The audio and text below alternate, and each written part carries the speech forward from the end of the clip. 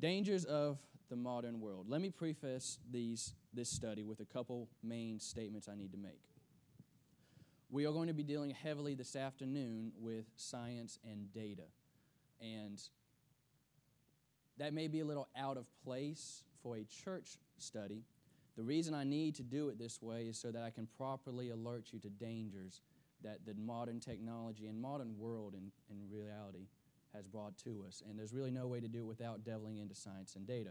Now, that being said, we need to be careful. We do not need to think that religion and science are enemies one with another. They are not enemies. They're two separate fields of study. That's what they are. You have theology and you can have science. You have the study of God, which is really what theology is. And then you have science, which is the study of nature, physiology, and different sections of that study. These do not oppose each other. The only time that science and theology, true study of God, conflict with one another is when science is misconstrued. Now, there also have been times that theology has been misconstrued and it has gone against science. Science won the day, but only after we found out that we were misconstruing theology. So that is a possibility, and that is why it is so very important for us, one, to be filled with the Spirit, and to know what the Bible says, what it says, why it says it, and know the principles of the Word, so that we can rightly divide the Scriptures, rightly divide them. So keep this in mind. Religion and science are not in opposition one to another. They complement one another, and we're going to find that out. Another thing I need to preface is that I'm going to be giving a lot of reasons why humanity does things. Our minds, how they're made up, why we interact the way we do, and the activities we partake of. This does not necessarily mean an excuse for what we do, though. Just because you find the reason you do something does not make it an excuse to do it. It just means you found out why you're doing it. We all sin and come short of the glory of God. There's reasons why we sin. Selfishness is why we sin. That's the reason. That's not an excuse to sin. It's simply the reason. And so as we go through this study, we're going to find out a lot of reasons why humanity makes the mistakes we make. As I said, though, that does not mean that's an excuse to make those mistakes. Another one is that spirituality and physiology are intertwined on the very intimate level. And you cannot remove one from the other. It would do us harm for us to study spirituality, to study the spiritual elements of God's Word without taking into account the physical elements that we have and live in. As I said this morning in Sunday school, we are so intertwined that the moment that the body breaks from the spirit, we leave this world. Why? Because we cannot exist here without a body. That's how intertwined we are. And the last one is that the reason we are doing this study, as I said, not to criticize by any means, but there are greater enemies for the church to face than the ones that are tripping us up. The ones that usually, as Brother Woods taught and preached this morning so very well, the enemies that we are facing, the battles that we face, a lot of times they end up being ones that are easily conquerable, easily overcome by the blood of the Lamb. And it's the ones that trip us up, that are hindering the church, that are not necessary. They're ones usually we bring on ourselves. And so, as I said, this is not meant to criticize, but it does us no good if we don't admit where we're at and admit the truth of the matter. Now, so on to the study. Dangers of the modern world. This is a study by me and Brother Dylan. Brother Dylan has helped me out on this. We did this together. And so this presentation was done by the work of me and Brother Dylan in dealing with several different subjects. We each interjected into each different subject and then brought this together by the grace of God. So, what we have here then, this verse that we brought out to the forefront. 1 Corinthians 6 and 12, all things are lawful unto me, but all things are not expedient. All things are lawful for me, but I will not be brought under the power of any. The reason I brought this verse up is because the Apostle Paul, even in ancient times, or pre-times, before our time, before the modern world, what we would call it, recognized the dangers of what we're going to be talking about today. This is not a new danger to humanity or to the church, but the ways that it manifests itself are new. But the principles to overcome it and the principles to deal with it have already been laid out in Scripture. So today, we've got 3 sections: how your brain functions, how your brain can be exploited, how to overcome and discipline your brain.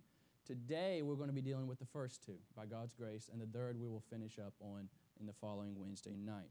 So you can take note here. Each one has 3 different sections to it, and this is the main focus of the study. You say, Brother Andrew, I don't see social media in any of those. Well, the reason we did it this way is because at first we need to show you the dangers, physically, the dangers of what they are and how they can sneak up on you. And then we'll start to talk about the dangers that social media present. But this is not meant to be solely a study on social media, because the problems we have with social media have already developed themselves in other areas of our lives. And so that's what we're going to be dealing with. So, that being said, how your brain functions. Now, this is a brain. Everybody's got one. Some people don't use them. But everybody's got one. Now, yours is not this colorful and pretty. Trust me. Yours looks a lot uglier than this. But everybody else does too, so I wouldn't feel too bad about it. But you have different sections of the brain. Not every part of your brain does the same function. All right? Now, this is, you say, Brother, what does all this have to do? Just bear with me. It'll all come together by God's grace. So we have the frontal lobe here. Now, thinking, speaking, memory, and movement are all part of this front part of your brain called the prefrontal cortex or the frontal lobe. This is all of them are important, but for daily activities, this part of your brain is very important. So that's why when you have people with certain concussions get damaged here, they usually have problems somewhere in that area because of the damage done to your prefrontal cortex or frontal lobe. Your temporal lobe here, hearing, learning, and feelings. Now this yellow section here, is going to become one of the main focuses of our study, and I'll tell you why in a minute. The parietal lobe, language and touch, occipital lobe, vision, color perception, cerebellum, balance, coordination, brain stem, breathing, heart rate, and temperature. The brain stem is all unconscious. You don't know you're doing these things. The brain stem connects directly to your spinal cord, which then gives the nerves and the feelings to the rest of your body. And so you will not know when you're breathing. You only know when you're not. All right? And the same with temperature. Well, you'll know it because you have a short time before you stop breathing and you die. So that short span of time, you'll be very aware, hey, I'm not breathing. But until that happens, you really don't know what's happening. So that's when I say this is going to become important too, because this is all unconscious. What happens here is all unconscious, and you don't know what's happening. So our main study, our main focus is going to be on these 3 sections here. Frontal lobe, temporal lobe, brain stem. Now, say, what in the world, Brother Andrew, is that? This is breaking the brain down onto an even deeper level. This is cellular. So cells or neurons, which is the brain cells, you have them all, they all look in similarity to these things here. These are 2 separate ones, 2 separate neurons. You have a sending neuron and a receiving neuron. Now, this little gap here is the synapse. This is brought into bigger picture here. So this picture is that picture between the 2. They don't actually touch. So your cells don't actually touch. But they communicate one with another through this cleft here, this picture here. So you have one neuron here that wants to send a message to this neuron down here. The way they do that is by transferring chemicals. Now, we're going to talk mainly about neurotransmitters, but hormones are another chemical of the body. So neurotransmission is a chemical product, and hormonal transmissions are a chemical product. That is why it's very important. If you take the wrong type of chemicals into your body, you're going to have a bad day because of this type of situation right here. So these little squares here are neurotransmitters. Now, we're going to focus on one main neurotransmitter, but there are many that we'll talk about here shortly. But these neurotransmitters are found, well, let me go back actually, because They are all produced, mainly dopamine, the one we're going to talk about, is produced in this area right here. So it's produced in this area right here. Dopamine has two main interstate highways throughout the body. One, and we'll explain a little bit later, but one is to produce motion, the other is to produce feeling. So physical motion and feeling. So they are produced in different areas of the body depending on the actual neurotransmitter. But they are then sent through the cells. And so you have one cell wanting to give this cell a neurotransmission. So it sends the chemical out through a transporter, something like this, and then into a receptor or something like this. So now there's other things in this picture that we're not going to deal with. We do not have the time. But for simplicity's sake, all you need to know really is that one neuron wants to send a message to another neuron. It does it through this cleft by sending chemical signals. Now when the receiving neuron receives the chemical signal, it gets an electrical jolt. Everything you feel is electricity. Every feeling you get, whether it's by touch, whether it's by emotion even, if you don't have happy emotions, you're lacking in electricity. But don't stick yourself into a jump start. That don't work like that. So you need these chemicals in order to tell the other parts of the body, other parts of the brain, how to feel, why to feel that way, and how to move.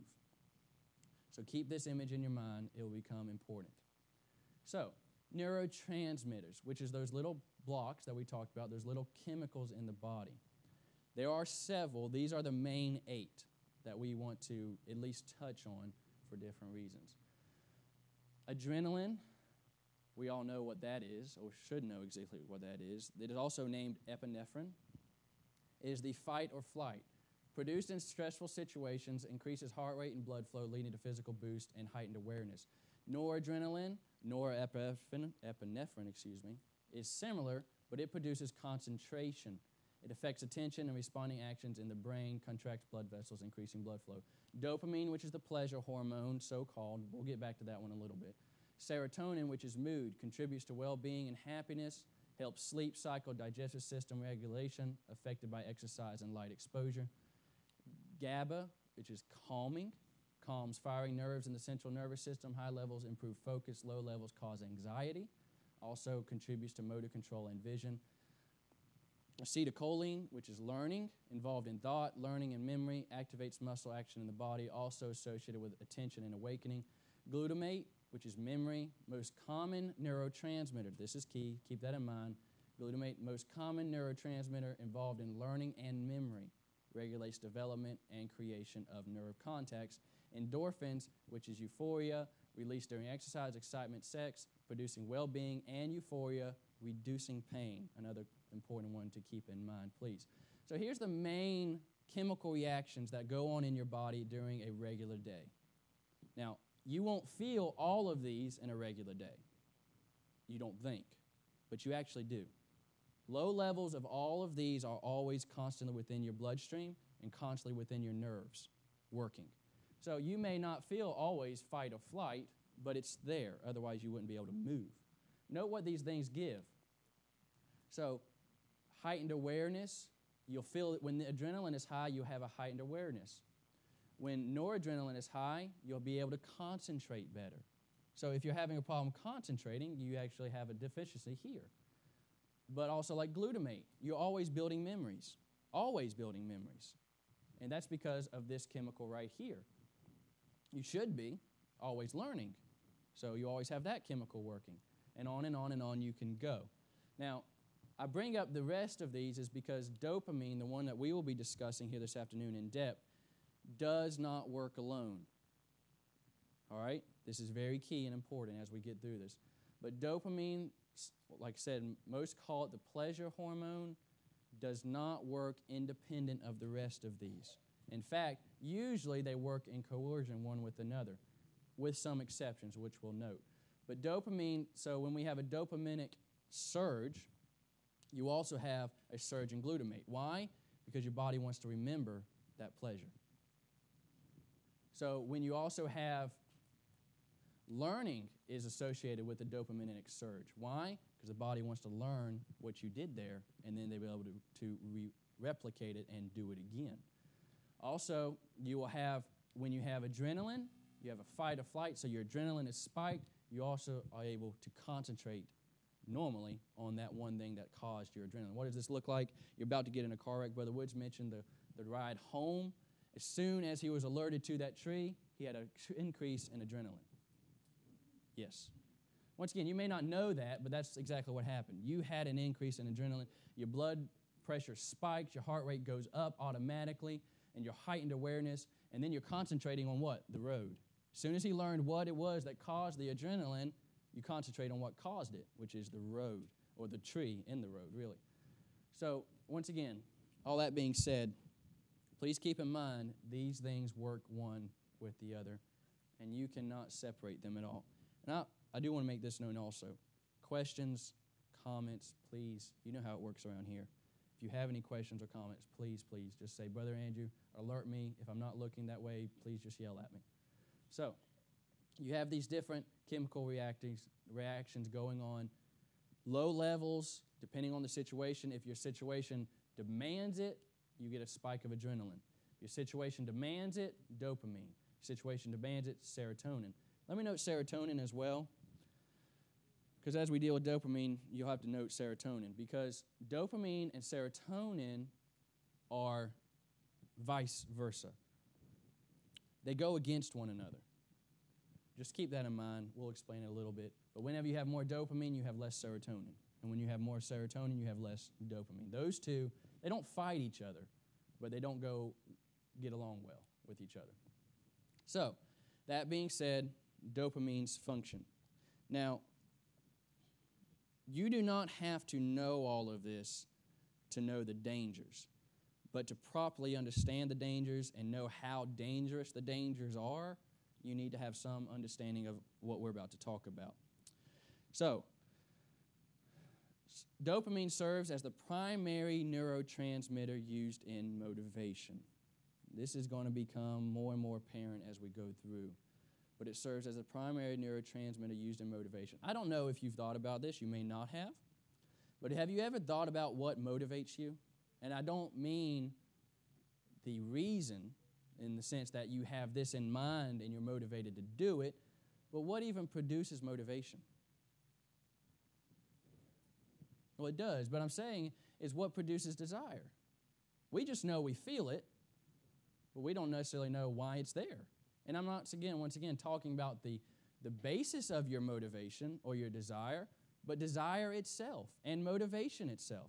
Do you know why you actually feel happy? What is going on to make you feel happy? And what is going on to make you feel sad? Now you say, well, I thought that was all spiritual, Brother Andrew.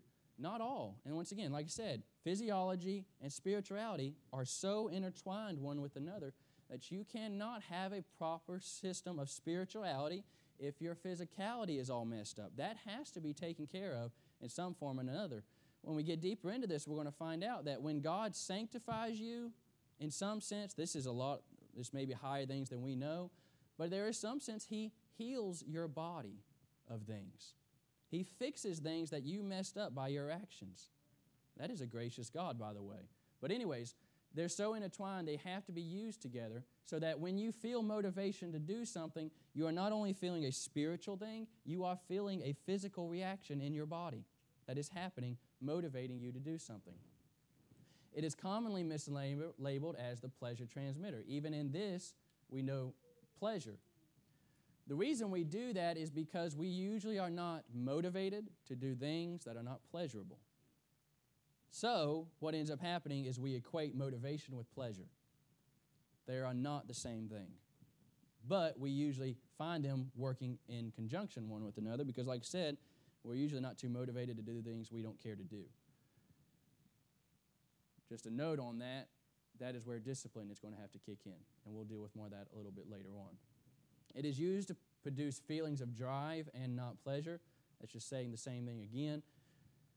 Dopamine being released in your body drives you back to the pleasurable activity. It is not what produces the pleasure.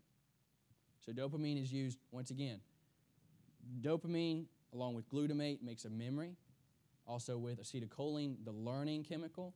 Those all work in conjunction one with another. So now you're motivated. By your memory, you know what caused you the pleasure. So now you are motivated to go back to the pleasurable activity that brought about whatever it may be, whatever type of pleasure it is. This is a key here. It is a non-infinite yet renewable resource. Non-infinite yet renewable resource. What do I mean by that? You can deplete your dopamine storage, but it will renew itself. It's like you ordering something online that it's out of stock. They're going to put it back into stock eventually, but you cannot access it right now because it is not on the shelves. And so if your dopamine is completely out of stock, you've depleted it all, you're going to have some major problems until your body can reproduce dopamine. Is not evil or harmful when it's in its proper uses. Dopamine is not the enemy here, all right? We're going to talk a lot of things about dopamine that makes it seem like the enemy, but it is not the enemy. You have got to have this chemical to live. You will not live on this earth without dopamine. I'll give you a case study in a little bit while, but you do not exist, you do not work, you do not do anything without dopamine. Its original design is to come after exertion and prepare the mind for further exertion. That is very important as we get through the dangers of the modern world. So, how this dopamine works, though, is there's a baseline of dopamine always within your body. Right now, you're in a resting state. You feel tired, maybe. You might feel uninterested. I don't know. You might feel annoyed. I don't know. But right now, to some extent, there is a baseline of dopamine in your body. In other words, a regulated line of dopamine. When you go throughout the day and you partake of certain activities, pleasurable, non-pleasurable, if you partake of a pleasurable activity, your dopamine goes up. How much of a high peak, how sharp of a peak versus a slow degrading back into, it all depends on the activity and how much you like that activity. But you do have a baseline and you have peaks. When you have a peak for a lot of activities, you also have a quick decline, and then you can drop below baseline. Take a guess at what below baseline feels like. Depression. Yes. Well, yeah. You're usually in a depressed state when your dopamine is low. So I don't know if Brother Woods was depressed when he came back. I wouldn't think so. But anyways, that's a different chemical. But anyways, so now this is also important. If you have one spike of dopamine and then it drops back down, not that big a deal. If you have continual spikes over and over and over again, it changes your baseline dopamine. But it doesn't raise it. It actually lowers it because you've got to come back down. And so when you have repeated boom, boom, boom, boom, you would think that would raise it. You're happy all the time. You're just happy, happy, happy, happy, happy. No, you're not. It actually lowers your dopamine baseline, and you're in a more depressed state continually. And the reason that is several. But if you have a high spike in dopamine, what have you just done? Depleted your storage. You don't have as much to go throughout the body, so it lowers it, brings it down. This is a danger. One of the dangers of the modern world is when we have so much access to dopamine release that we are unhappy people. This is going to become more apparent as we go on. So, this baseline is of utmost importance. Utmost importance. Brother Woods talked about this morning how that it is all by the blood of Jesus Christ. And you might think you're a good person and you got things under control and you're doing things right and you're just a motivated person and you got the on and on we go. Let me tell you that if you are, quote unquote, called a motivated person, you had nothing to do with that. It's how your body operates. There are some people who have a more natural high storage of dopamine. And as such, they are more motivated and driven naturally. There are people who have a lower storage of dopamine naturally. They are more of a quieter, backstage, just not out there in the front, just not motivated, so to speak, as the others. Now, as I said at the beginning, though, a reason does not mean an excuse. And just because you found the reason you're an unmotivated person does not give you an excuse to be an unmotivated person.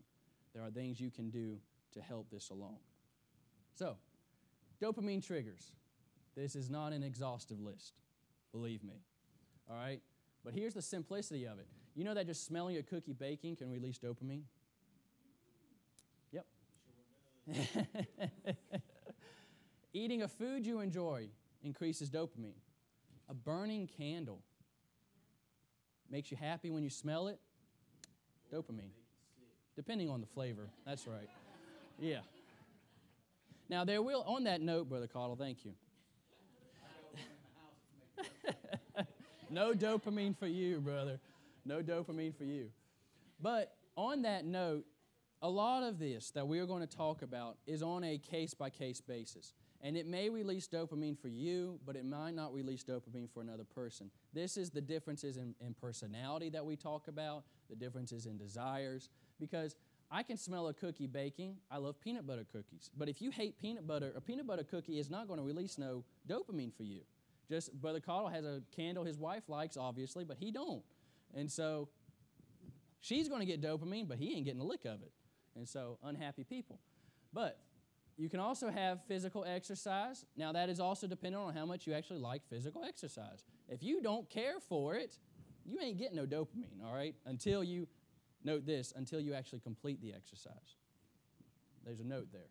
Accomplishing a task. That's all dependent upon the task and whether or not you like doing it. You will note, though, if you get a task done you don't like doing, what do you feel afterwards? Pleasure. You're happy about that thing. It's over with. So some of this is dependent upon how much you like the task. If you like the task and you complete it, you might actually get a decrease in dopamine. If you don't like the task and you complete it, you might get an increase, depending on the situation. A text can release dopamine, an email, a video, or even just the sound of a notification. All of this is unconscious. You can't fight this. All right? So that's why I say, a lot of these things happen to us without us even knowing them. And you don't even know you're happy or depressed until you stop and think about it. Now, when I talk about depression, I am not talking about the state that a man may be in because his conscience is bothering him, because he's a sinful man. That is a separate study altogether. I'm talking about natural states that we are in, simply by the workings of our bodies and not because of sin. We haven't got to sin yet. We're going to get there in a little while. So, another way of saying that would be that these things are involuntary. Involuntary, yes. So that these are not, dopamine is not released as a result of a decision of the will. No. I can choose to get in my car. That's a decision of the will. Mm-hmm. But I can choose to I can go to a bakery where Yes. cookies are being baked and the dopamine being released Mm-hmm. on smelling these cookies I like. But these things are involuntary action, and God never judges us. This is correct. Voluntary actions. Yes. But there are things that we can do Mm-hmm. to control. Yes. What we do that may release or not release these things. This is correct. And so there's a distinction between the voluntary act of the will that God judges Mm-hmm. and the involuntary reaction in a body Yes. that He doesn't judge. You should be very happy that God does not judge you by how you feel. You should be very happy about that, because there'd be a lot of us that are headed to hell because of the way we feel, if that's simply what the reason was. If God only judged you because of how you feel and not because of what you do. See, God is so gracious. God is so gracious. He designed this whole world system based upon actions, based upon what you do, and not necessarily uncontrollable things. You know what a tyrant God would be if He judged you upon uncontrollable things? We'd be in a lot of trouble. But no, He has put it all within your realm of control. And so you will only be judged, as Brother Woods preached this morning, you will only be judged by your sin. What is sin? An act of the will. And that alone will judge you or condemn you. God will judge you. So, all of these things can happen. Like I said, this is not an exhaustive list. You can go throughout your whole life, whatever you like, is a dopamine release. Why does the body do that? Because it's trying to motivate you to go back and do it again. There's an interesting study done with rats. Now, the reason they do it with rats is because the rat brain and the human brain are actually quite similar. And so, you can make a joke there, but I won't. But anyways, so the reason they do it, though, is because they want to study exactly what happens without taking a human test subject, which is often illegal. So they do it on animals, which is fine. But what happened was they got 2 rats.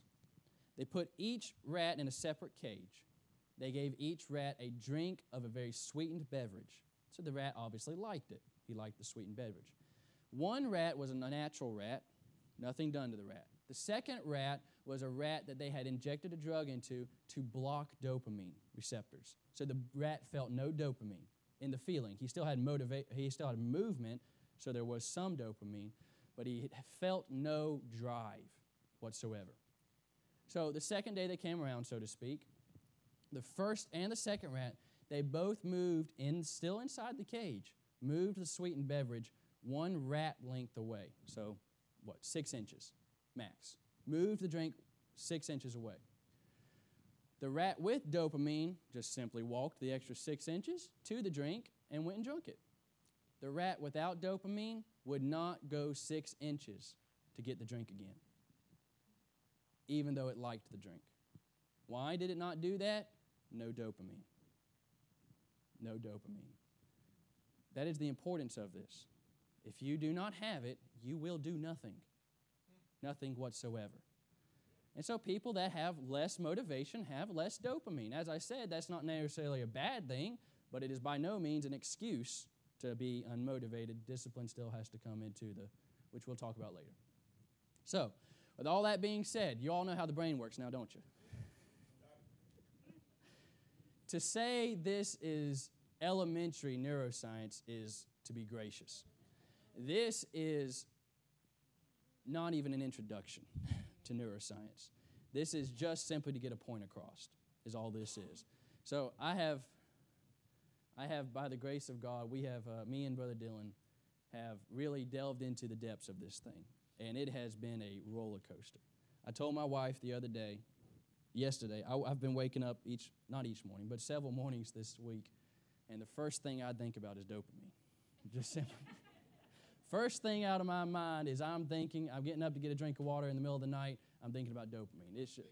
It's been we have immersed ourselves in this, and there's a lot more. So if you do have questions on it, I may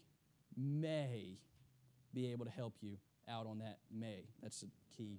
Yes. Just real quickly, that last point that you had down there, Yes.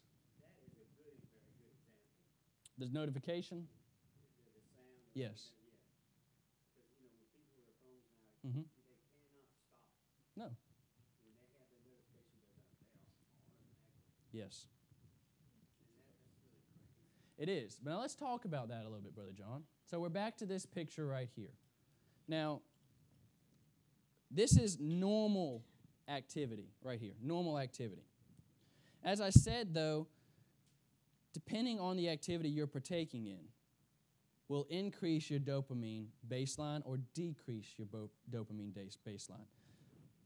If you're living basically just a disciplined life where you once in a while partake of a good dopamine spike, whatever that means to you, I'm going to give you some numbers here in a minute, but if you just, every once in a while, but your life is basically on a flat line, so to speak. Most people would say, well, that man doesn't do anything, so to speak. He never does anything.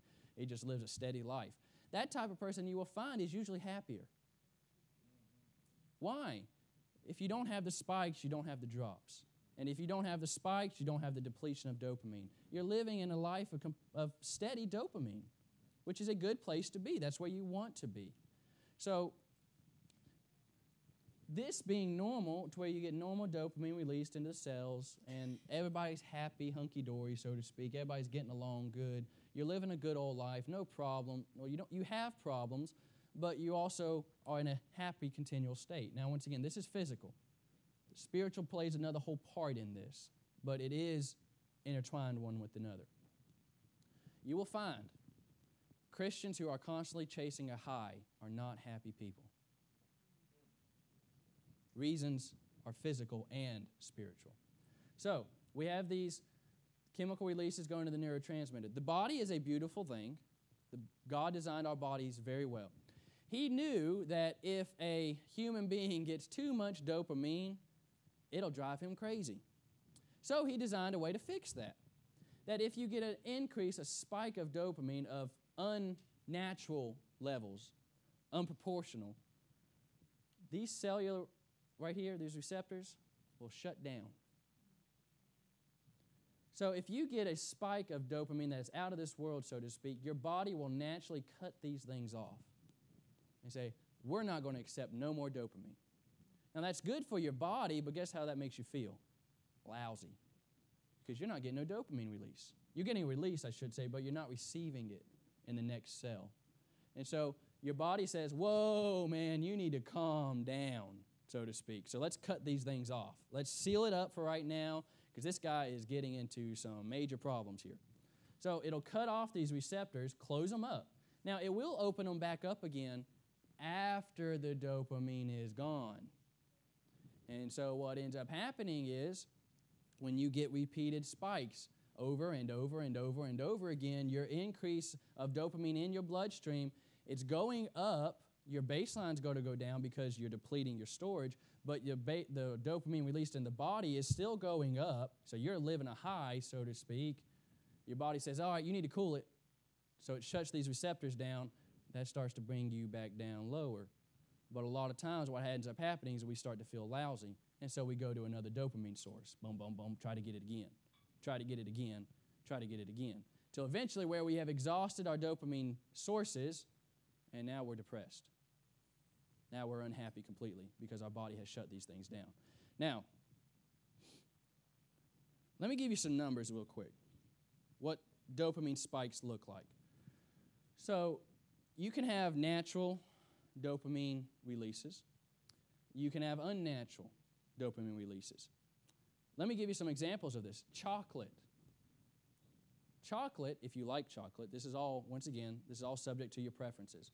But if you like chocolate, chocolate increases your dopamine baseline, so above baseline, so to speak. So if you have a baseline, I'm just going to throw off some numbers. If you have a baseline of 10, dopamine will increase, or chocolate will increase your dopamine level 1.5. So 10, another 10 plus half, so 15. So your dopamine level is 25 now because you went up 1.5%. Or 1.5 times, not 1.5%.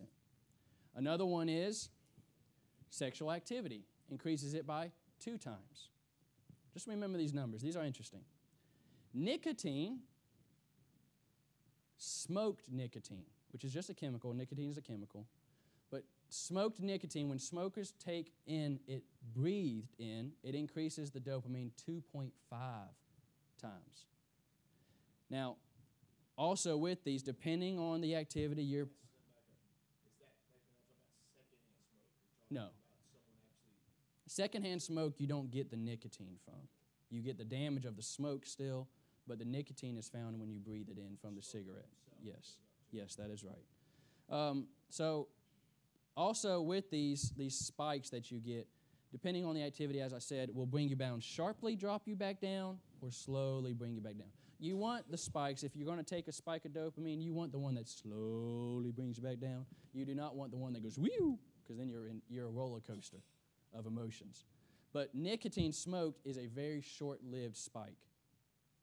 It's usually within a few minutes after the cigarette is smoked, it's down again. And that's why you have chain smokers. One right after the other, trying to keep the baseline dopamine up. Cocaine is 2.5 times, the same as nicotine. So if you're in the middle of nicotine high, you're at the same level of a cocaine high.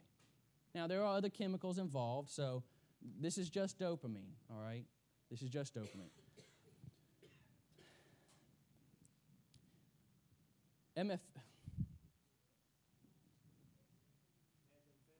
Thank you. What in the world? I could not remember that. Methamphetamines. Guess how much it increases? 10 times. 10 times.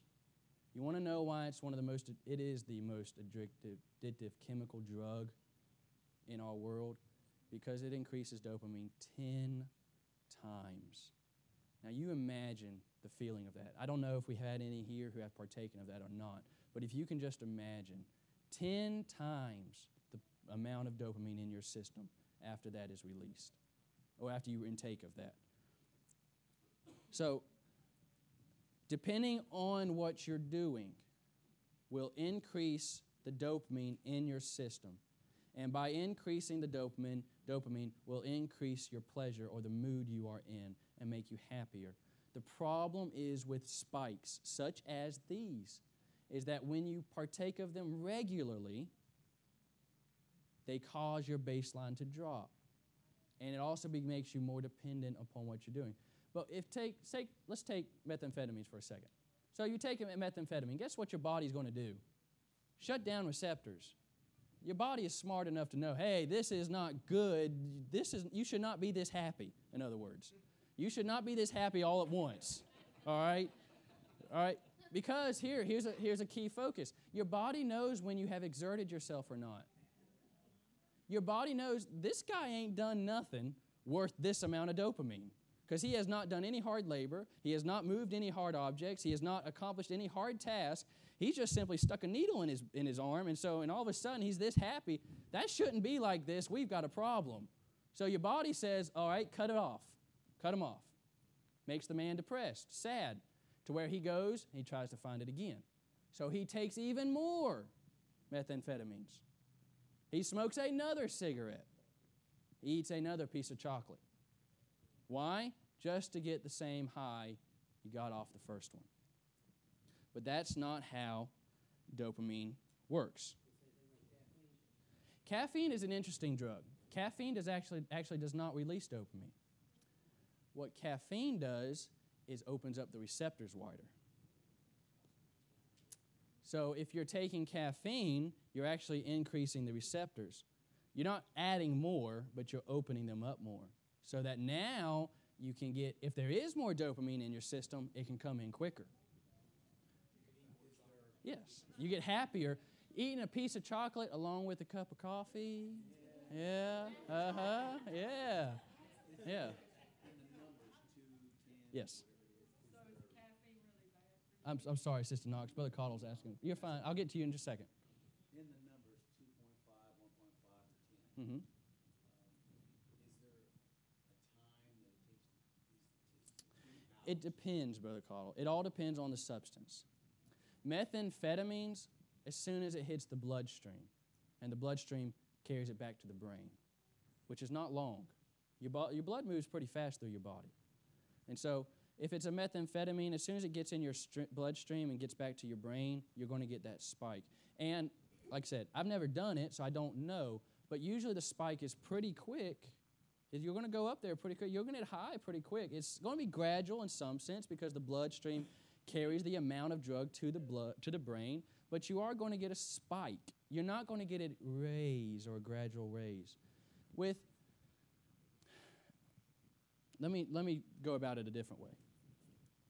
There are certain things you can do that will allow for a gradual raise of dopamine, but usually these look like hard work. Usually these look like exertion. And so let's take exercise for a minute.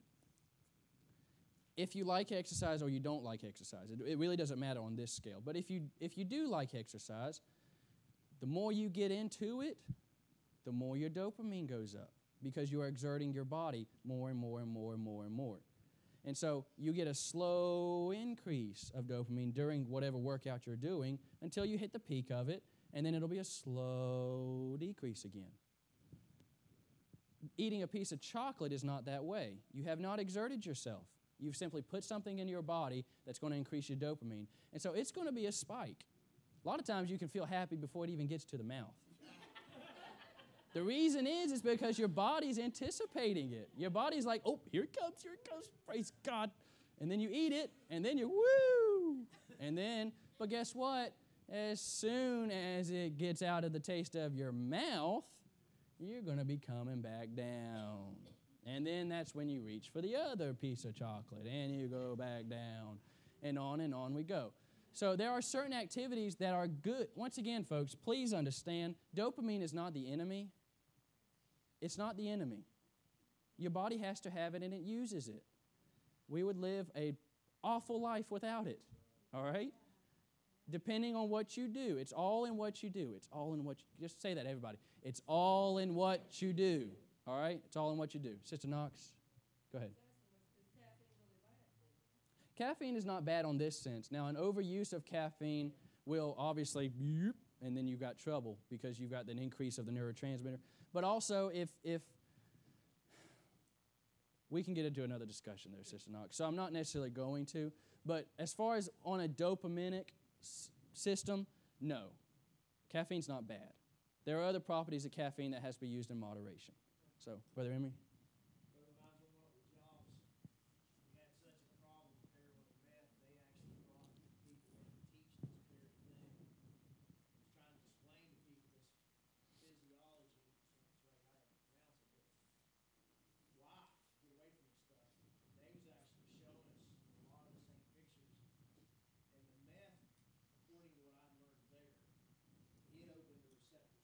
Mm-hmm. It can. But like you also said, and I don't want to get into much other stuff either, but you've got other chemicals involved Mm-hmm. with the meth that it does this, and Nate could probably speak more intelligent than I, but it also eats those receptors. Yes. It kills them. It does. And they die. And Mm-hmm. they actually, a lot of drug users call it chasing the high or chasing Yes. the dream, because it's what you just said, they're constantly, they can't go back Mm-hmm. because the drug, and now all those wholesome activities that should be doing what you're talking about, but between husband and wife, Yep. and food and all these things that should naturally be doing, they can't even get pleasure there.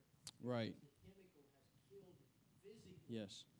Destroyed, decayed their receptors, and now they can't get that pleasure that they Right. should have, and that should be normal because the drug has literally killed. It has. the system, this process. And this is an important, another step we're going to take here. What Brother Emery just said, it's very key, because what ends up happening with an addict is everything else starts to pale. Everything else starts to get boring, get painful to partake of, except for the one dopamine release that you focused on, whether it be methamphetamines. That's the upper crest, so to speak, of addictive drugs. And the reason is because it's such a high dopamine release. Now, the issue, though, is, remember what peaks of dopamine does. Drops baseline. And so if another activity does not match the peak you have, it's going to be not only, quote-unquote, boring, it's going to be actually physically painful to do. Your brain is going to hurt trying to do it. It is that destructive. So this is what ends up happening is when people become addicts, and once again, because I'm saying that there's a reason people are addicts, that is not an excuse, all right? It's just the reason. So when people become addicts, and they throw their lives into whatever substance it is. I mean, that's all they care about. They work to get it. They live to get it. The only reason they eat is so that they can take more of it, and that's the only reason. Alcoholics, smokers, usually not quite as much. They usually have other areas, but people like this. And the way we can do it even with food is we start to live to eat instead of eat to live. That's another area that can manifest itself. But the reason for that is because you like that release of dopamine so much that unless something can match it, however you're geared, unless something can match it, everything else is going to start to pale in comparison. So much so that, as I said, it becomes painful. When you have the big spikes, so you have your baseline of dopamine, you have your big spike of dopamine, depending on the substance, but most of the addictive substances, they not only cause a decrease, but the decrease matches the increase. So for a meth addict who partakes of methamphetamines, he gets 10 times as much. He gets 10 times of a drop too. Can I ask a question? Yes. Back to like your comment on kind of associated with all this and also the comment Mhm. is that some of that skill is also dependent upon the person. Yes, absolutely. Say, for example, I've read of men, let's take alcohol. Mhm. I don't know what it does if you haven't dosed many people on that one, but Mhm. there are some people that can drink a little Yes. and they're drunk. And there are other people that can drink a lot Mhm. and still function. Yes, they And they're can. not supposedly, their alcohol content is that maybe they're legally drunk, but Mhm. they're still able to Yes. act as if they're not. Mhm. So some of this, in other words, can caffeine then on some people can just Oh, be yes, that's right. like a murderer almost, and it's like Mhm. it really causes some problems, but with someone else, it's hardly a bump in the road. Yes. So that do you is that just attributed to again whatever the DNA God's made us that way? Mhm. We're all different. It's just the fact that we're all different. Is there anything in there There's that can make that that can be done to Mhm. change that? I'm just offering. is there's things that can be done to change it. It depends on the substance. So like with alcohol, the drunk that you get is the alcoholic effect of the brain on the brain. And that's a whole different section of the brain that happens with. It dulls other receptors and things. But depending on if a person gets drunk after one beer or after 10 shots of vodka, that type of thing, it all depends on whether or not their brain function is different than the person that got drunk just off the one beer. That is all built into physiology. Once again, it doesn't make the one beer right. It just means that he has a higher tolerance for the influence of alcohol on his body. So same with caffeine. A man can drink 1 cup of coffee and be wired all day, so to speak. One man can drink 10 cups of coffee and it's just a normal day. The reason for that is because he's made different genetically. And a lot of these are passed down from our fathers and our mothers. And so and once again, a reason is not an excuse, folks. But you will find that a lot of times issues like alcoholism runs in the family. Why does it run in the family? Because that one family member at one time discovered they really like alcohol and it really gives them the drive and the push and the buzz. And so all they did was discover a genetic issue that's been there in their bodies. And so the next person gets, because of environment, they grew up in a drinking household, and also because of genetics, their body is predisposed, so to speak, to like certain things that then causes them to partake of it. Isn't an excuse. No. It's just a reason. There is a reason. Some people like to drink till they're drunk. Some people like to shoot up meth until they're high. There's some people who you get to pornography. There's some people who like the pornography drive and the high. They could care less about drugs, but they get it from that. Other people get it because the foods they eat, they get it from. And so they're not alcoholics, but they like the food. And it's so varied. It's so all over the place. Humanity is so varied. And you will find usually there's a natural reason for it, and there's also environmental reasons for it. In the end, it's still going to come down to sin, but the reasons are still there. Reasons do not mean an excuse. I think of the energy drinks when you're talking about Mm-hmm. in society now that they're being introduced as you're talking about. I wonder how that's going to affect. Energy drinks are an interesting thing, Brother John. So there are natural increases to energy that you can take, and there are synthetic ways. The natural ways have been around since God created the earth. And there are actually you can go, I don't know if Brother Woods has ran into this, but you can go like to the African bush, and there are plants there that people will eat, put into a stew, put into a tea, that will increase certain chemicals in the brain. They will make you extremely happy. They will give you drive. They will give you energy. No. Well, if you ask the witch doctor, ask a witch doctor. No. Okay, don't ask a witch doctor. But what ends up happening is witch doctors know these plants. And they'll say, I want him to fall in love with me. So, well, give him this tea to drink. It's an aphrodisiac. It increases natural drive. And so now he falls in with love the first woman he meets, so to speak. Oh, it's spiritual. Are there elements to witch doctors that are demonic? Absolutely. Are there some which is just parlor tricks? Yes. Yes. And so on your note, Brother John, when we have natural increases of energy, they are obviously going to be a lot better for you than the synthetic ones. Now, are they changing us genetically? Not necessarily.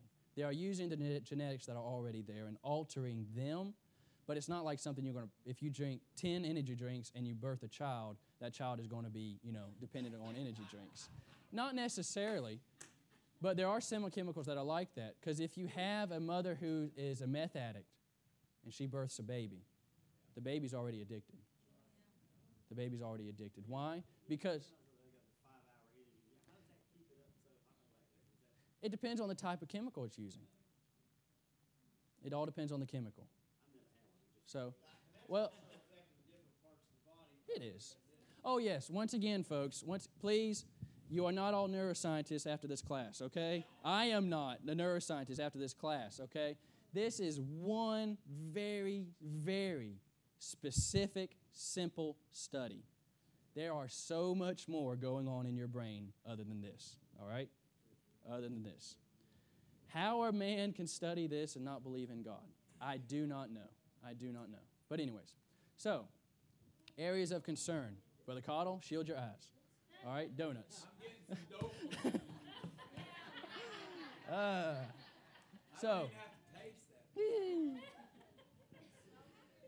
So here are areas of concern. Here are areas of concern that we have. So all of these, in some way or another, are going to be natural desires. You said social media and entertainment. That's not, it is. We'll get there in a little bit, but it is. It's natural to want such things. These are areas of concern that all have to be disciplined. All right? Now, food, obviously, we have to discipline it. Sleep, you have to discipline it. Anger and outrage. Did you know that you are high on dopamine when you are angry? And that's why there are some people who are addicted to being angry. They like it. Well, I don't see how they could like it, Brother Andrew. They do. They're happiest when they're angry with somebody. They are. They're happiest when they're angry with somebody. You all don't believe me, do you? I think you're making us angry. Ask a pastor who's been doing it for a long time. If he knows of somebody who's just happy being angry, they'll say yes. All right, so complaining, you get a dopamine release when you complain. Did you know that? Did you know that? You do. There are some people who are not happy unless they're complaining. Yeah, it's true. Anyways, physical fitness. Now, this is a double-edged sword here, because you can be to where you like it so much that it is your high. And you can also not like it and do it not at all to where it causes an area of concern. So we'll get into that one maybe a little bit later. But so that's an area of concern. Entertainment, obviously, this has to be disciplined. But humanity, in some sense, has a natural desire to be entertained. It's all in the choice of entertainment. Social media plays on several different factors, but all of them have a natural base. All of them have a natural base. Now, let's look at some data, just to show that Brother Andrew, Brother Woods, and Brother Cottle are they're not just fear-mongering here, okay? All right? There is actually concerns here. So, smartphone. Let's get into this one a little bit. Statistics. Let's look at these. 85% of U.S. adults own a smartphone as of 2022. 85%. Now, you have got to take into account, well, Brother Andrew, I think it'd be more than that. This is worldwide. So, even in Africa, there's a high cell phone count. 85%. Now, it all depends on the area of Africa. Obviously, if you're in the bush, nobody's got one, obviously. But 85... There you go. All right. 85%. I'm telling you, where's their towel? They will have a mud hut, and they will have a solar charger. There you go. Solar panel on top so they can charge their smartphone. There's no electricity. Mm-hmm. You've got a solar smartphone charger, and they'll have a smartphone Mm-hmm. living in a mud hut without. Now, I will note this. Please understand here, folks, okay? This is not the danger area yet. We're getting to that, all right? This is just statistics. So 85% have an own smartphone. 95% of teens have access to a smartphone. Now, why would you say, well, how can that be higher than the 85% of adults? It's because teens interact with one another. And so even if the parent of the one poor bloke in this part of town doesn't have one, he more than likely has a friend who has a dad who has one. And so just because the parents, the adults don't, the teens still do. Interesting. 53% of children own a smartphone by the age of 11. Not have access, own a smartphone by age of 11. Incidentally, guess what age, the average age, that a child will be exposed to pornography is? 11. Same age that the majority of them have a smartphone. Yeah, interesting. Just take that a note, would you? On average, Americans spend 5 hours and 24 minutes on their mobile device each day. Now, you look at that and you say, oh, that's terrible. That shouldn't be that way. It shouldn't be that way, but you also need to take into account why they're on their phone. Some people are on their phone for business. They have to be on it all day long. That's true. That's a possibility. Once again, these are not necessarily the dangers yet. We're going to get in there. On average, Americans check their phones at least 96 times per day or once every 10 minutes. If you want to check yourself, find out exactly how much you have to use that cell phone every day. And does it really take you checking it every 10 minutes? Here's something even more surprising regarding teens and tweens. Teens, 7 hours, 22 minutes on their phone a day. Almost a full-time job. 7 hours and 22 minutes. Now, you know for a fact that a teen is not using that cell phone for business. All right? So this is a problem. And tweens, ages 8 to 12, not far behind, 4 hours and 44 minutes. Average, 4 hours and 44 minutes. Between 2015 and 2019, the percentage of teens who said they spend time watching online videos, this is not just cell phone use, this is simply watching online videos, jumped from 34% to 69% over 4 years. 4 years. And the number of tweens who reported watching online videos rose from 24% to 56% in that same time frame. You say, Brother Andrew, what's the big deal about the 2015 to 2019? 2019 is when the study ended. 2015 is approximately around the time that TikTok started becoming popular. What is TikTok? Video sharing. And so what ends up happening here is there's a large increase because of several factors, but one of them is platforms such as TikTok. By age 11, 53% of kids have their own smartphone, as we said. By age 12, 69% of them do, an increase from 41% in 2015. In 2015, 41% of kids had a smartphone. It has jumped from 41 to 53 for children age 11, and from 41 to for age 12, 69%. Now, once again, you say, okay, Brother Andrew, there's the numbers. What does it even mean? Is it really that big a deal? Let's look at something.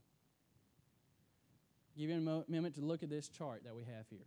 So the top chart, persons aged 12 to 17 who had at least one major depressive episode in the past year.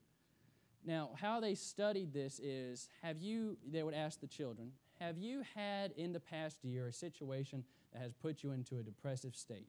You had a really bad, low time at one point. Not asking if they're still in that depressive state, but at least they've had one since the time that this has taken place. Let's note this chart. You see here the semi-regularity from 2005 to around 2011. Same with the boys. And then a big increase. What happened in this time frame? Social media was there before. What happened here? Smartphones became accessible to where just about everybody is getting one. Everybody is getting one. So in this time frame, and I know we say causation does not mean effect. I understand. And so, but the question needs to start to ask, why is there an increase around this time frame? Humanity didn't change all of a sudden in 2010, okay? Something changed in the environment of humanity. So up there, Yes, pretty much for most people. There were some cell phones. What was the iPhone release? 2008. Thank you, brother. 2008, but it was not popular yet. It's a rich thing. It's a rich person's toy, so to speak. It's really expensive, and so it's not going to be given out to as much. But now, when you get in this area, they became more accessible. So this one here, do you have a psychological disorder, depression? These are students, so these are older by age, right here. Now, this is not the age of the participants, okay? These are around, if I remember right, these are 19 to 24-year-olds, if I remember correctly. You note, once again, around the same area, same big spike. Same big spike. Now, let's look at another one right here. Hold a second. Yes. Question. Mm-hmm. Does that chart tell me that women are more affected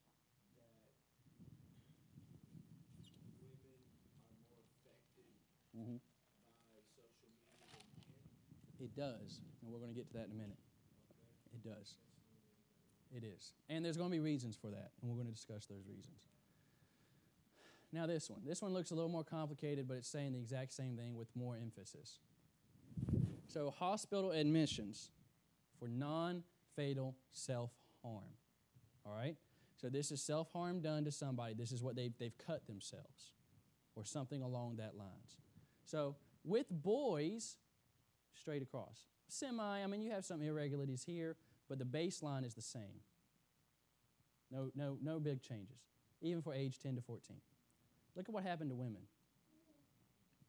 So there's spike here. Now this can be attributed some to even things like anorexia being popular at certain time frames in our culture, to things like that.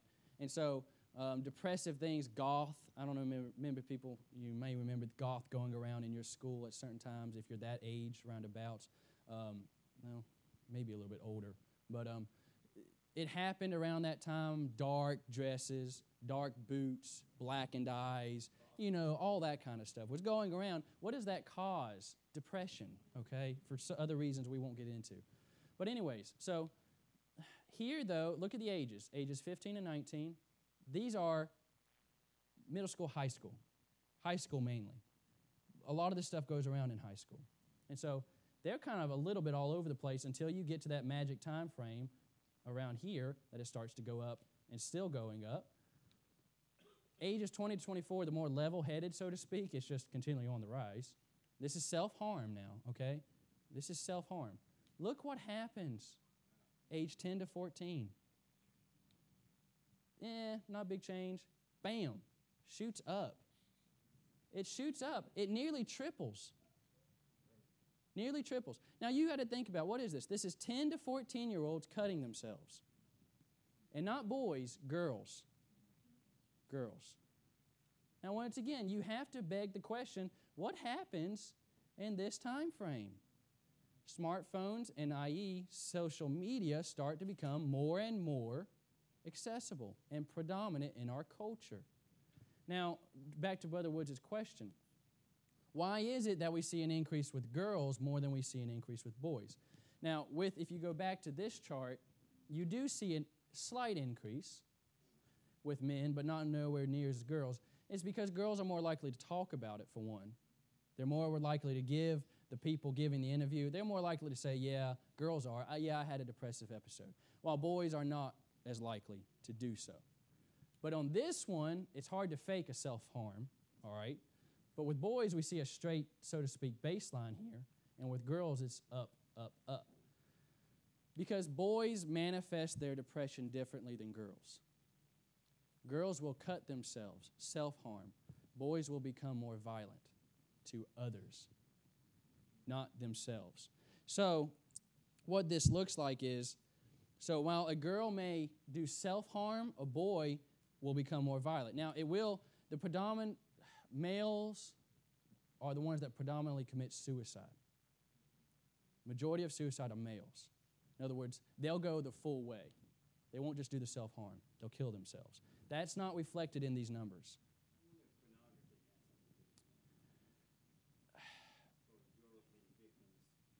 No, not necessarily on this scale, Brother John. There are other studies that show that in a different way, but not necessarily here. I mean, you think girls become victims of it. No, I understand what you're saying. Yes and no, but when you have certain things that exacerbate the feelings that go along with victimhood, if I could put it that way, yes, it's the same idea. It's the same outcome. And so when you have situations like this, that you have a large spike, even here, this is more steady, but when you have large spikes here, the same feelings of being a victim of such an activity are going to be the same as being a victim of social media. The feelings are going to be the same, the chemical reactions in the brain and everything. But back to what I was saying with the baseline for boys versus the baseline for girls is that boys are more violent. That's just the natural way. Let me caution you here for all the parents. Do not try to drive the violence out of your son. Channel it to the proper way, but don't drive it out. It's a natural God-given thing for a boy to be violent. Oh, violence, Brother Andrew. Violence is good when it's used in its proper way. Do not try to drive it out of your son. You will emasculate him. You will depress him. You will depress him. Yes, aggression is a good way to put it. That's right. Violence is more when aggressive is. Yes. Channeling aggression properly makes it not violent, but makes it productive. Yes. And this is a reason why we don't put our women out in the front lines of battle.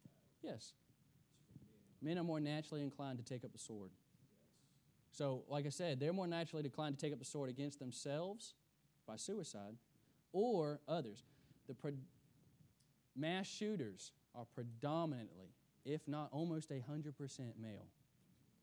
We live in a state of being that has so emasculated and depressed young men, such a pitiful state for a young man, that they react in the natural way that they know, which is violence. And when they become violent, there is usually no hope because they are undisciplined. They have not learned discipline. And so they just release it upon the culture, and that usually ends up looking like mass shootings. The school shootings that take place, rack your mind for the past school shootings that have happened. What are they? Boys. They're boys. Troubled boys. Look at them in their face. Look at their depressed state. Look at their pictures before they committed it and after if they're still alive. You can see the depression on their face, the sense of hopelessness and lostness that's there. They have no drive. We've stolen it from them. So, to Brother Woods' question, why girls are more affected than boys, in this scale, it's because of the natural aggressive state of men, of boys. They are more aggressive towards themselves or towards society. Now, also on this, social media affects girls in a different way, and is that of the comparison game. The comparison game. And so young girls are more likely to compare themselves with what they see on the screen versus boys who are just going to, and I don't mean to be crude, but just enjoy what's on the screen. Predominantly, young boys use, now this is another thing, parents, pay attention to this, please. Pay attention because your child is not so special that they're going to get away from this. But young boys use technology predominantly in two ways. Can anybody guess what they are? Don't be afraid to say it. Pornography and games. Pornography and games. Girls, not so much. They use it for reading, but it's usually not reading the best of things. But they use it for things like looking at social media posts, but instead of saying, hey, wow, they look great. I'm happy for them. They look great. I don't look that great. And I don't know if I ever look that great. So it's better just to kill myself, harm myself, to get attention,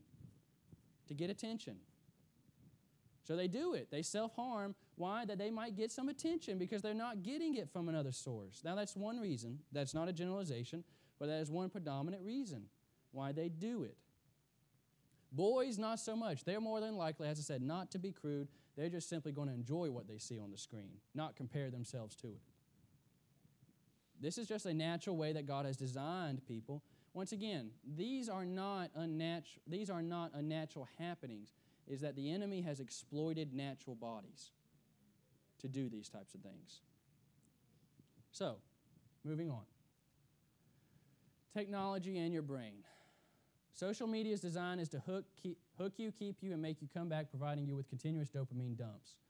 As I said before, when you have dopamine over and over and over and over again, your baseline drops down. So keep that in mind as we go through this. Continuous dopamine dumps. Your social media feed is custom tailored. What you see is not what your neighbor, family member, or friend sees. Now, I don't know if you're aware of this or not, but this is how the algorithms work. They generate and build a digital profile attempting to understand you and what you like and then force feed it to you. Social media's success is dependent on which platform does the best job at predicting who you are and what you like. Think about the simple power of this notification. When you see it on your phone, someone tagged you in a photo. Now, this is going to be so very important, because a lot of times I don't think, in fact, I'm almost positive, the general public is not aware of this. But your social media, what you have on your phone, or whatever it is tailored, built for you. It's not built for the man or the woman sitting next to you, not even your husband or wife. Me and my wife both have social media accounts. I get on hers, I'm very little interested. Very little. It's usually food. It's a lot of food. I don't mean to embarrass my wife, just to make a point here, folks, okay? It is decorative stuff, Brother John. It's things that I'm not interested in. And I can guarantee you, she gets on mine. We check each other's, folks, all right? We're very open about this. But she can get on mine. She could care less about the stuff I'm looking at. It's not up her alley. And that is not because we have chosen each individual post. It's the algorithms have seen the things we like and dislike, the things we have clicked on and not clicked on, and they have then built our feed particularly for us. Now, this is amazing to me. This is mind-bending almost. When we say algorithms, these are computer-generated software. All right? The computers are doing this. They're saying, Brother Caudill likes this. So therefore, I'm only going to show him this. There may be a whole other world out there, but it doesn't matter. He's only getting this. And so if you are a more naturally depressed person, guess what you're going to get in your feed all the time? Depressive things. That's how it's going to work. So it'll further you into a depressive state. On and on and on and on it goes. And so each time you click on something in a social media platform, the AI, the algorithm, takes that into account and fine-tunes it a little bit more, and a little bit more. Did you say it also looks at you through your camera? Well, that's something else that, depending on the platform. So, depending on the platform that you choose, when you... Brother Andrew, what are you talking about, platform? Platforms mean the type of social media that you're using. So you have Facebook, you have Twitter, you have Instagram, you have TikTok, you have WhatsApp, you have YouTube. All these different ones are different types of social media platforms. So when you have, depending on the platform you choose, this study is not necessarily meant to demonize social media, okay? It's to alert you of the dangers of it. Just like everything else in the world, there's dangers. There are some social media platforms that are better for you than others. That's just the simplest way to put it. Facebook, there are grave dangers in Facebook. But out of all the others, Facebook is, and I hate to even use it this way, but just so I can make a point, is more of the safer one. And the reason is because of the way they have designed their algorithms. Not because Mark Zuckerberg is a saint by any means, but simply because the way they have a certain outcome in mind. And to reach that outcome, they have designed their algorithms to do so. TikTok, I'm going to have to be careful here. TikTok, playground of the devil, just to put it mildly, okay? So if you are partaking of TikTok, let me ask yourself what benefit you're getting from it, okay? Because TikTok Yes, spiritual benefit, not no physical pleasure, all right, but spiritual benefit, what kind of spiritual benefit you're getting from it. But TikTok has so designed its platform, its algorithms, to be some of the most intrusive, invasive, and addictive that there is. They have gone down to where they have measured the span of a video to get, you can only post videos that are a certain length. Why? Because they know past that certain length, it's not really addictive. They don't really care. You lose interest in it. They have also so designed it that when you first sign on to TikTok, first signed on, I've read about this over and over again. It's a dark hole to go down, all right? So I may spare you to do so.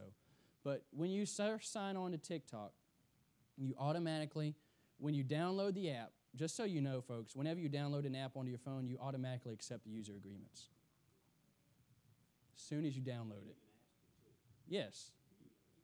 Well, they do, but some don't, and they don't have to, because you downloading it is accepting the user agreements. And so when you download TikTok, you automatically agree to its user agreements. When you download it, and first thing you start putting in would be like your name, your age, your gender, that type of thing. It starts to wake up the algorithm and build you a profile. So automatically you put in your age, you put in your gender. It knows, hey, this is a 15-year-old boy, so I'm going to start choosing videos automatically that a 15-year-old boy are probably going to be more interested in. Now, what did we just say that boys usually go into when they get technology? Games and pornography. So it'll start it out mild, not too bad. Not too bad. Softcore is what we call it. So you get into some videos, oh, this is a cool game video, video game video. That's cool. You get into another one, they may even throw some nature stuff in there, some boy stuff, just boy stuff. And so they throw that in there, that's cool. And then all of a sudden, out of nowhere, they'll throw into some type of softcore pornography. And you don't have to hit like. You don't have to say, I want to see more of that. It knows. They know you're still looking at the screen, that you spent 10 seconds looking at that video and you only spent 5 seconds on the video prior. They say, he liked that one. So you can be there sitting just all of amazed, like, whoa, where did that come from? And you're trying to get it off, so to speak, but it already caught you. And so now it'll go again, the algorithm. Nature video, video game video, not so bad stuff. On and on and on it goes. And again, it'll hit you with another one. And then, you're trying to get it off, or you may be just dumbfounded for a second. What is that? And then trying to get it off. It's caught you again. So next time, instead of going 5 videos in between them, it'll go 3 videos in between them. And then it'll go 2 videos in between them. And then it'll go to where it's every video you see is that type of stuff. And so you ain't got to make no choices whatsoever. All you got to do is look at the screen. You ain't got to click on no icon. You ain't got to look at something and say, I definitely want to see more of that. You don't have to do it. It is tailor-built for you. That's why I say TikTok is the playground of the devil. If nothing else, it's the playground of the Chinese Communist country, which is close to the devil. So there. All right? But it is not, TikTok, you do know that, I hope, I make you aware of it. It is run by the Chinese government. All right? Now, you think, what kind of interest would the Chinese government in giving American kids or kids around the world a social media platform? What kind of interest would they have in that? I can let you guess a couple, all right? So, your algorithms generate digital profile, or your digital profile attempting to understand you and what you like, and then force feed it to you. So you don't necessarily even have to say, I like this, I want more. Just simply by such platforms like TikTok, it will notice it and say, hey, give them more of that, give them more of that, give them more of that. Oh, yes. That's fine, yes. Do you think that it can hear conversations? Specifically, Yes. conversations. Yes. And the next time that subject or that object is coming to me on my phone. Yes, it can. So when you've accepted user agreements, yes, depending on the user agreement, it will give access. And usually it's something, they'll phrase it all nice. And they'll say, we only access it when you're using the app. Well, the problem is, unless you close the app out after you're done, it's still running in your background. And so if you're on Facebook 5 minutes just looking at something, well, that's nice, and then you just, you turn your phone off. That didn't close the app down. It's still running. And so it's listening still to what you're saying. And you're exactly right, Sister Judy. What will happen is, we've done this just as an experiment. We've done this, is you can just leave your phone right beside you, talk about a product. 5 minutes, go back to the phone, go to Facebook, go to YouTube, and they give you an advertisement for that product. Why do they do that? It's because they're listening, folks. I know back in like the 80s and the 90s even, we were so scared of wiretaps. Well, folks, you've got several in your house, okay? Don't worry about it anymore. You ain't got to be scared. They're right there, okay? They are wiretapping you. But now, the reason they do that is because there's certain things like cross-app tracking. And so if you make a purchase in Amazon, if you have cross-app tracking on, it will alert Facebook that you've made a purchase in Amazon. And so it'll go back and forth. They'll talk to each other also. There's another side of that. That's part of that. So now you say, all of this. Well, surely, Brother Andrew, I would know. Surely they ain't got a hold on me. Surely I've overcame that. Let me give you a little story here. This is interesting. Y'all all know who this guy is, don't you? That's Ted Cruz. That's Ted Cruz. Now, this is funny, all right? I like Ted Cruz on certain levels for some of the things he has stood for. But there's a lot of showmanship and playing in politics, okay? What is this situation right here? This is back on March 23rd in the Supreme Court nomination hearing of Ketanji Brown Jackson. You remember when President Biden appointed this woman to be the next president? What did I say? Oh, Biden? Not too bad. I mean, I might not be too far over there. But anyways, President Biden, all right, he appointed this woman to be the next Supreme Court nominee. And so, obviously, they go through the whole rigmarole. It's the other side's going to grill them hard and, really pound them down, ask them tough questions. You want to know how much of a play politics is? So, Senator Cruz got up there and he hammered the woman. I mean, hammered her.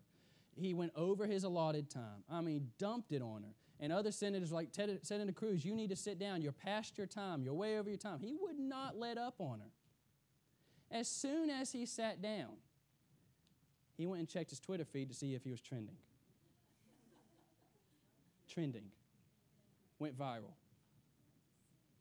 Soon as he sat down, there was one reporter that showed a picture and said, man, it looks like Senator Cruz on his phone over there doing social media after giving that woman a beat down. And then another reporter behind Senator Cruz said, yeah, that's exactly what he's doing. As soon as the man sat down, he checked his Twitter feed to see how viral he went because of the rant he just made. Because of the rant he just made. So, but you see, now, I don't know if he's made changes. I don't know. He did get called out on this. It made some news, but not a whole lot. So I don't know if he made any changes here. They all do it. That's what I'm saying. We can fault Senator Cruz here, but it's all a play. And this is how much of a drive social media will put on you. And so, in other words, he sat down. He did not pay attention to the next interviewer that got up and started talking to the woman. He could care less. He did his bit. He's going to sit down and see how viral he went now. His dopamine kicked in. That's exactly what it was, Brother John. And he said, I'm going to sit down and see how good I went on Twitter and if this is going to get me some upvotes. Because he pandered to his constituency with that interview. None whatsoever. So, and I'm moving on, folks. I know this is getting late. Please forgive me. There's a lot here. Well, I got a lot more to share. Well, let me finish this out, okay? I don't have a whole lot more. I really don't. So, and we can talk about this some more. But persuasive technologies. Technology that is designed to change attitudes or behavior of the user through persuasion and social influence, but not necessarily through coercion. This is how social media works. Social media does not twist your arm. It makes you want it. There's difference. The goal is to do so well it won't even be noticed. And they have accomplished that. You buy something after being shown ad after ad. You believe something after being shown video after video. this is such an interesting statement right here. If a product is free, you are the product. What are these social media platforms? They're all free, ain't they? Free to access, free to use. Why? Because they're selling you. They're selling your time to the advertisers that want it. Brother Dylan made this statement, and it's very true. He said there's usually only two groups that call their constituents users: drug addicts and social media companies. And the reason they do that is because they're just that, users. So, troll farms. I really need to hit this before we go. So, bear with me. A troll farm. Back to this persuasive technology, all right? You remember now, they're going to force things on you without you even noticing, all right? They're going to feed you things without you even noticing. So a troll farm or troll factory is an institutionalized group of internet trolls that seek to interfere in political campaigns and decision-making. People are more likely to share, comment on, and engage with content that arouses strong negative emotions. That's something interesting about social media. The ones that get the most upvotes are negative stories, all right? The ones that go viral are usually negative. Here's an interesting little situation. The Philippines has been called patient zero in the global disinformation epidemic. Political campaigns pay trolls $1,000 to $2,000 per month to create multiple fake social media accounts to post political propaganda and attack critics. The political campaign of President Rodrigo Duterte, I'm assuming, has spent $200,000 to hire online trolls. According to one study, Duterte admitted to hiring trolls for his 2016 political campaign. I bring this up because all the while social media is playing on your dopamine release over and over and over again, it's also feeding you a lot of information at the same time you're getting the dopamine release. Obviously, not all that information is going to be correct. There's going to be a lot of false correct. So if you hear in the news, we heard about this past political campaign, all the fake news. Remember when President Trump brought that up, fake news, fake news, fake news. There is a lot of fake news. It's on both sides of the aisle that fake news is generated. And so what ends up happening is political campaigns will hire troll farms, which is usually just a group of people who sit in so-called their basement, and they go online as several different users and post things. They're not real people. And so they'll start up a whole conversation, a whole argument on something, and it's not even a real person. It's just somebody sitting trying to... the fake identity, and it's multiple identities. So the one person may have 10 different Facebook accounts, and he goes on all 10 and words it a little bit differently and says the same thing. And it starts to generate discussion, arguments, fights break out, enraging people, getting people all hyped up over nothing. Over nothing. Yes, a bot can do it. Now, a bot is not a real person. People have designed algorithms to do this for them. It is. So they'll do, and then this bot will go off and create all these different social media accounts, which aren't even real people. So what ends up happening here is you can get some really crazy ideas simply listening to social media. Here's a couple. You know what this is? This is a 5G tower. There have been people who are going online and spreading ideas that 5G caused COVID.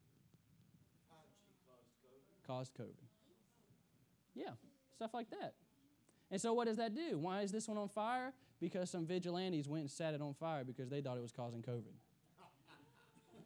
Now you laugh at this, and rightfully so, because this is silliness. But you laugh at that. This is extreme examples. Flat Earth. People believe the earth is flat because of Facebook platforms.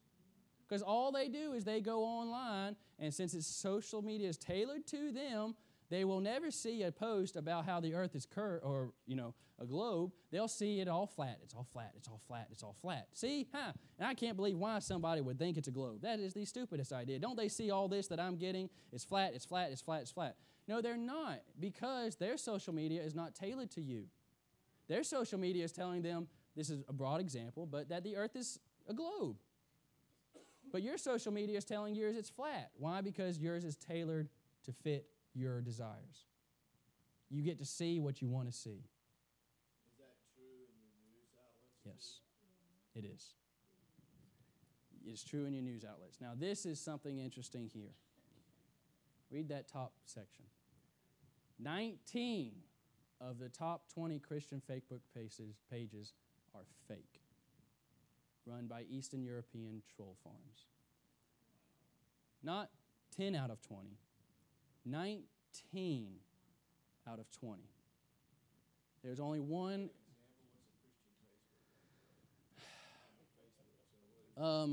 You'll have. I've got the names, but not here at the moment. You will have a Christian Facebook page. This is how they do it. Something like that. It'll be something, God is good. A Facebook page called God is Good. And so you'll go on God is Good. It's part of you accepted it. You said, I want that in my feed. So you click on that, I like it, and it brings it into your feed. So you're going to get an inspirational quote from God is Good, the Facebook page, every once in a while. The way they do it, though, is they make it to where every 10, I'm just giving a number, is going to be inspirational Christian quotes, going to be Bible verses even. But the 11th one is disinformation. They'll give you another 10 or 11 of inspirational Bible quotes. Another one, disinformation. So it's lying to you, but over a 2-week span, and you don't even realize it. So why would then European troll farms be interested in this? Usually, as we said here, they're getting paid to spread disinformation. Or, worst case scenario, they are Russia or China trying to disrupt things. Back in the 2016 and 2020 election, when everybody was crying afoul of Russian intervention, people were all up in arms. The Russians are interfering with our elections. Of course they are. They've been doing that since the beginning of time. Other nations try to influence another nation's elections to get who they want elected. Back and forth they go. This has happened since elections have started, since all of this has taken place. This is an issue, though, for people like Christians. Unlike the church, Facebook has you for an hour or two a day, every day of the year, year after year. Because of this, people's belief systems may be shaped more by a guy in Macedonia and Russia on Russia's payroll than their pastor's sermons. Because you're getting this so much more than you're getting a pastor's sermon. They may not realize they're being discipled, and they certainly don't know who's really doing it. Several tens of millions of Americans arrive with a distorted view of American religion, politics, and more without even realizing that they're consuming a mix of Russia propaganda and Christian living advice. It's not all disinformation. Some of it's really good stuff. But they throw that disinformation in there. Yes, go ahead, Brother Amy. Brother, one of the big things I've seen with that, and I've even found it in friends, some family, extended, they get misquoted scriptures.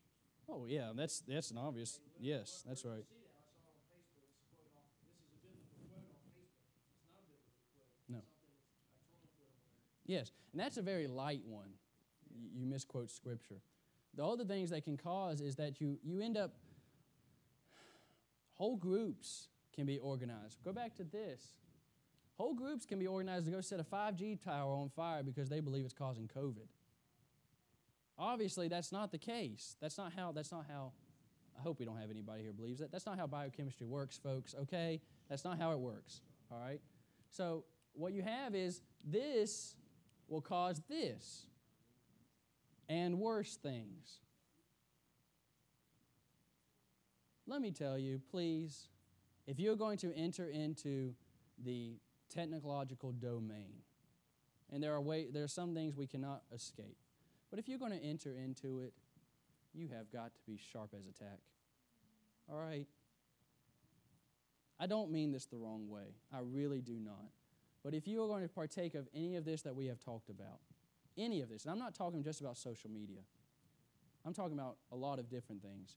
You have got to be aware of what you are reading and the fact that it may be fake. Let me tell you this as we move on. Let me get back here.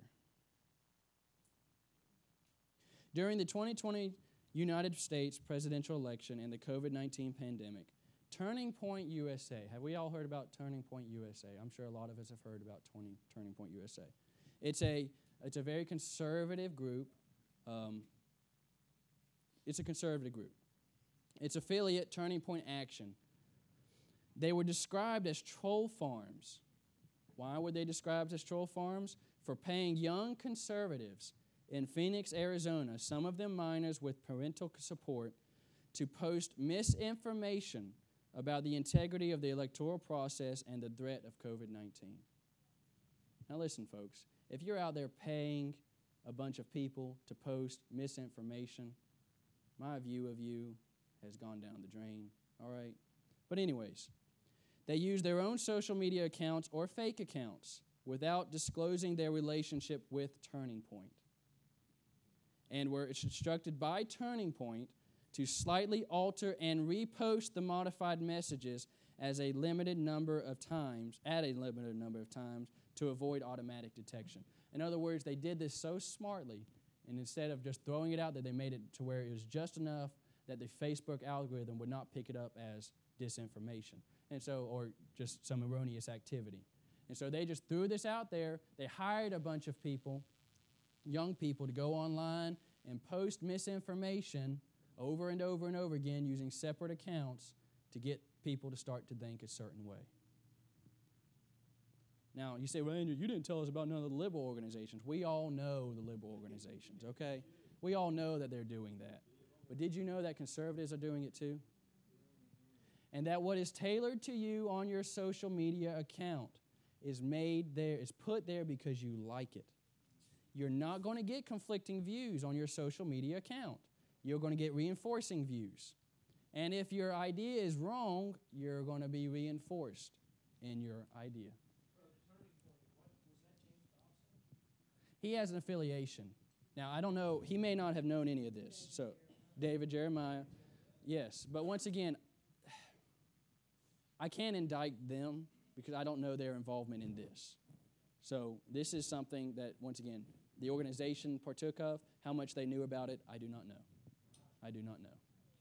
So don't go throwing David Jeremiah necessarily under the bus for this reason, okay? This reason. There are other reasons you can. But I don't want, once again, I don't want this to become misinformation either, okay?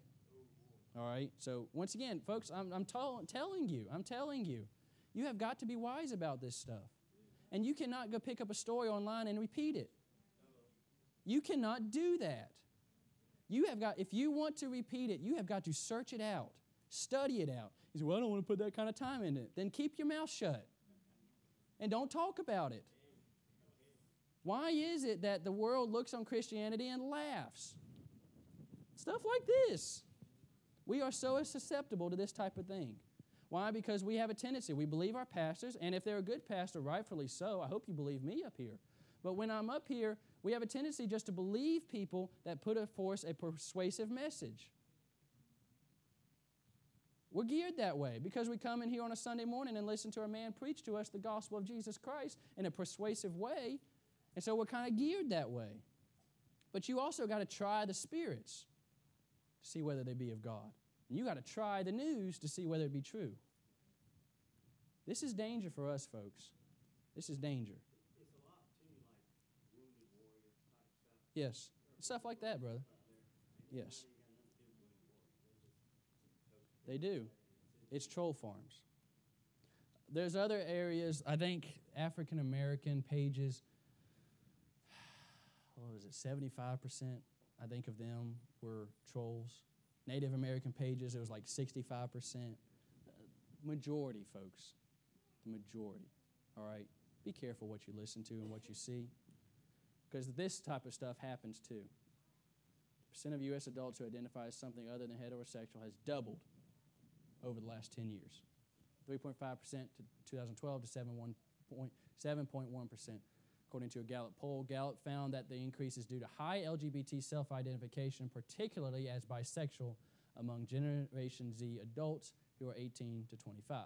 So here you have ages of teens and adults who are transgender.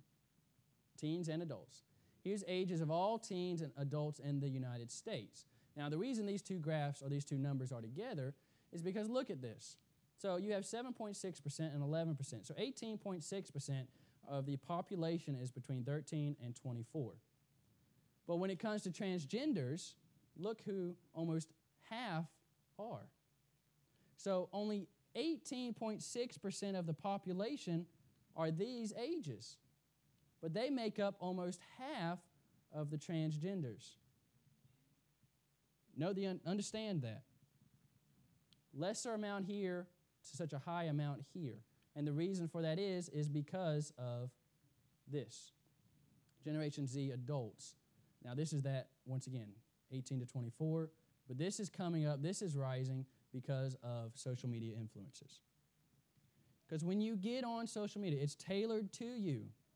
So if you have any leaning whatsoever to bisexual, to transgenderism, or any of that mess, homosexuality, they're going to force feed you more of it.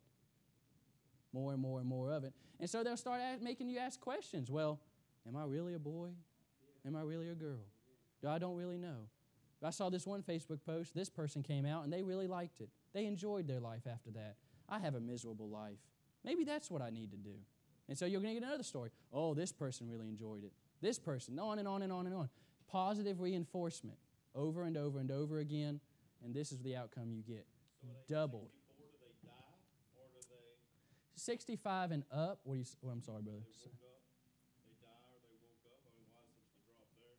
Right here? Yeah. Well, the drop here is because, I'm going to be quite honest with you. If you're a 65-year-old person and you transgender, you're a pervert. Okay? You're a pervert. I know, I understand that, but the influences here are far more than here. So you are far more influenced in this age to become this than you are in this age to become that. That's because the insurance company won't cover it. Medicare don't cover that, does it, brother? They won't cover your whatever you got. Yeah, right. But yes, because this number is growing here. And so it's taking up more and more space here. All right? And the reason is because of the influences you get in these ages. That's the problem. All right? So, now, questions or comments? I know this is a lot. I know this is a lot. Trust me, I got a lot more up here. If you have any questions, please. If you have. Yes. We will get to section 3, and it should not be near as long. All right? I know this is a lot. But any questions, any comments? Okay. All right. Thank you, Sister Judy. So, homework. I want us to do something. Now, between now and Wednesday, all right, I'm going to give you a way you can do this, but I want you to do this not only in technology, I want you to do this in every aspect of your life. I want you to start to be very conscious. It's not going to end after Wednesday night, but start here. Start to be very conscious of what gives you the dopamine releases.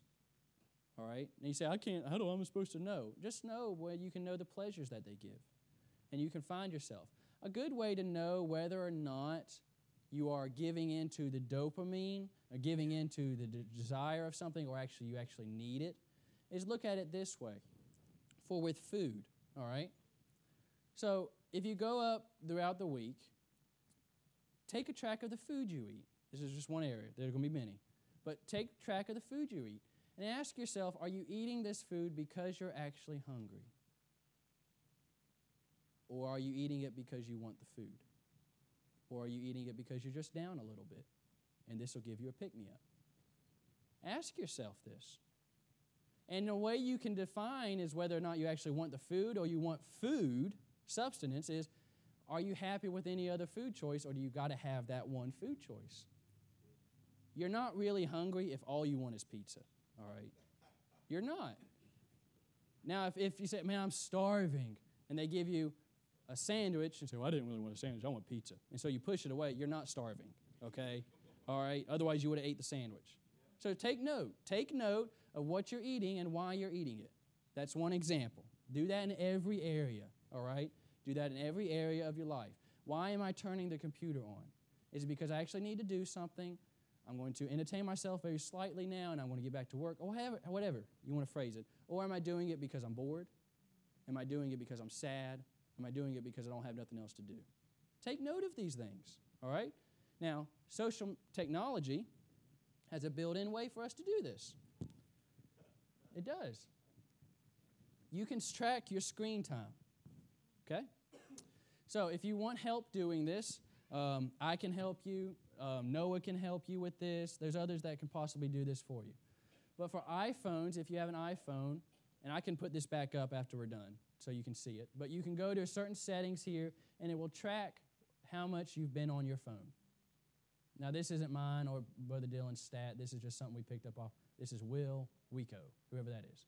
So this is his stat. He's been on for 4 hours and 27 minutes. A nice thing about this is, though, it will also tell you, if you go see all activity here, it will tell you what app you spent the most time on. So, I mean, if it's your phone and you've been on the phone because you're getting call after call after call and you're a businessman, or your brother Woods and you get call and call after call, this is not necessarily a concerning thing because he's on the phone because he's doing business. That's fine. But if you get up here and it's 3 hours, it's not. But if it's 3 hours and you open up this see all activity and it's Facebook and Twitter and Instagram, you got a problem, okay? All right, just acknowledge it. I'm not asking you to fix anything. All right? We'll get to that Wednesday night. Just identify where you're at, okay? If you're Android, there's a way you can do this as well. So you can go to settings, digital well-being, on and on and on it goes, okay? So that concludes the first 2 sections.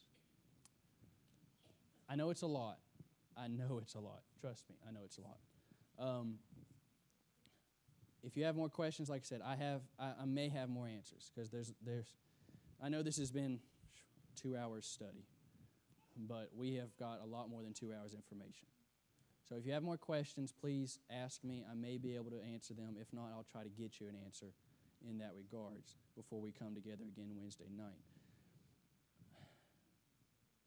This is dangerous, folks, okay? This is very dangerous. It's not necessarily something we can just wipe off the face of the map. You're not going to kill Facebook. It's a $1 billion corporation, all right? You're not going to kill it. God can if he wants to, but he may not want to. He may not want to. We as Christians, this will lead up into Wednesday night, will learn the art of discipline or we will die. You will learn how to discipline yourself or you will die. And you'll be another statistic for the devil.